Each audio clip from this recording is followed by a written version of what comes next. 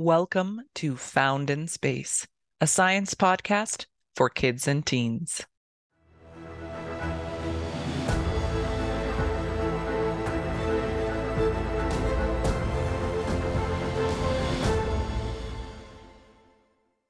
Justice asks, when is NASA going to Europa?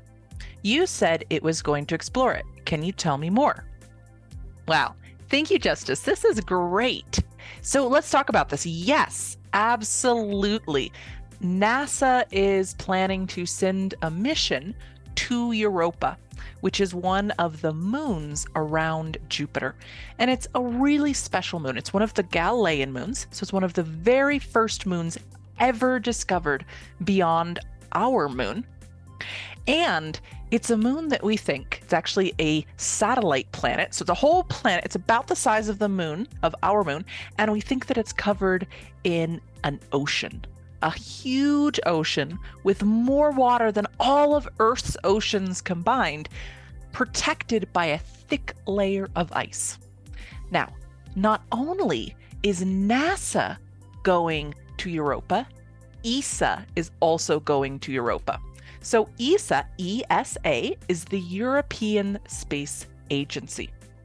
And you can think of ESA kind of like NASA. It's a lot like NASA in that its job is to explore the cosmos, learn about our own planet, send missions into space, make satellites, all of those sorts of things. But it's run by a group of European countries working together.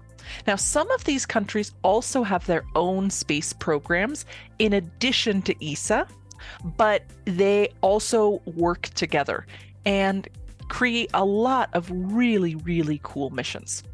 Now, nowadays, ESA and NASA partner together on a lot of different projects.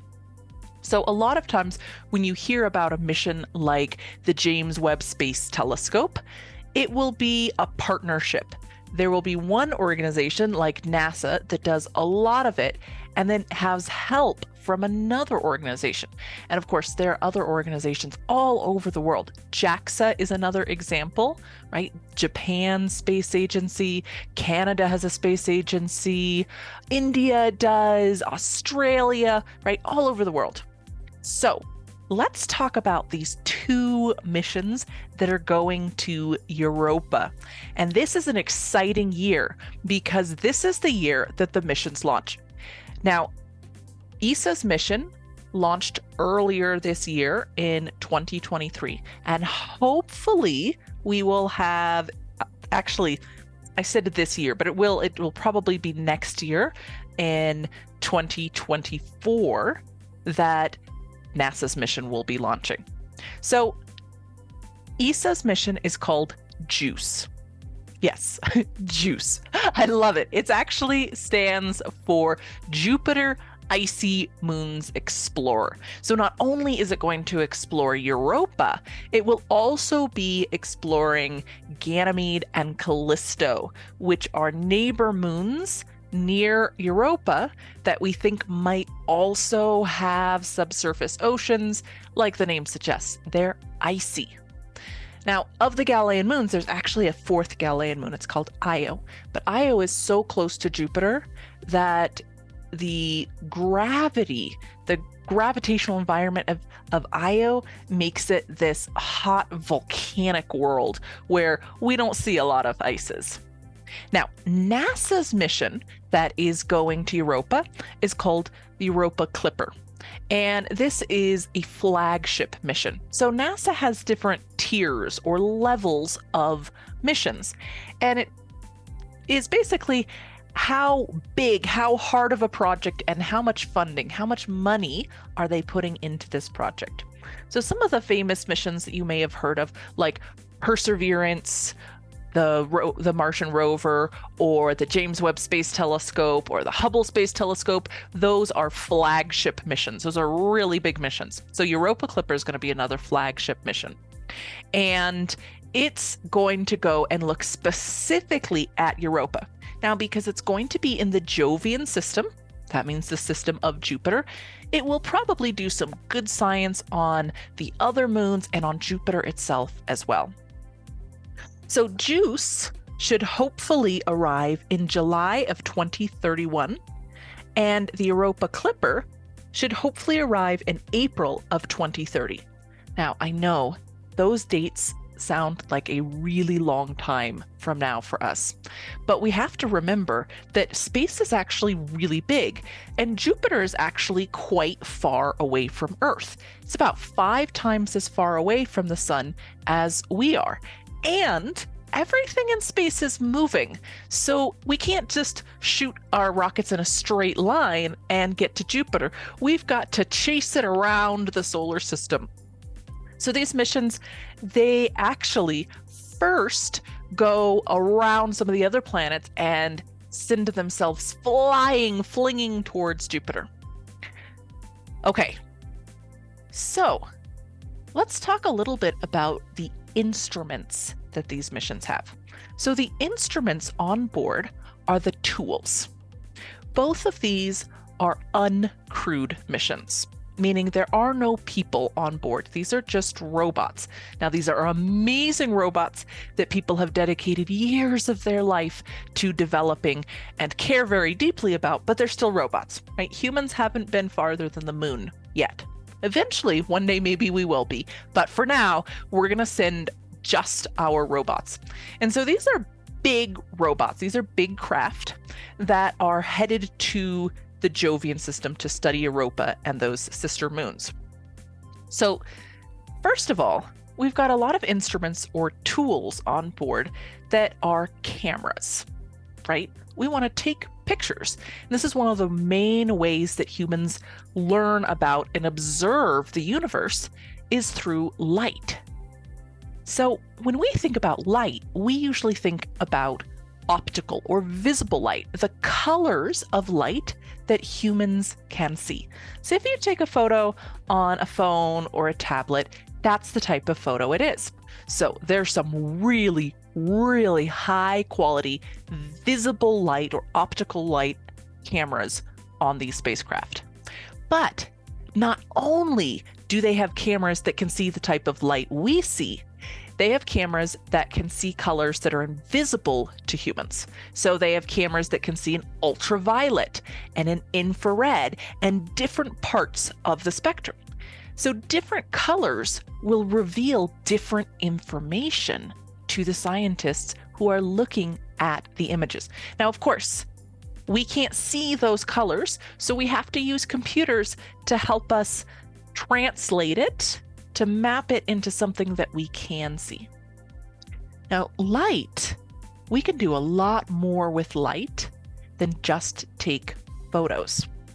So there's also instruments or tools that use spectroscopy. And spectroscopy is the study of light color rainbows. So we can figure out what material is on these planets or in the atmosphere of it using spectroscopy. So both these craft have these instruments. Also, radar. Have you heard of radar? Okay, radar, and we're using something very similar with lasers to do the same thing, where with radar, what we do is we send a radio wave. Now, radio happens to be one of those colors or groups of colors that our eyes don't see. Radio is light. It's just invisible to humans. But we have machines that can sense it. So what we can do is we can send a radio wave and then wait for it to bounce back. And we time how long it takes for that radio wave to get back to us that we sent out. This is kind of like echolocation that bats or dolphins use, except instead of using sound, it's using light waves.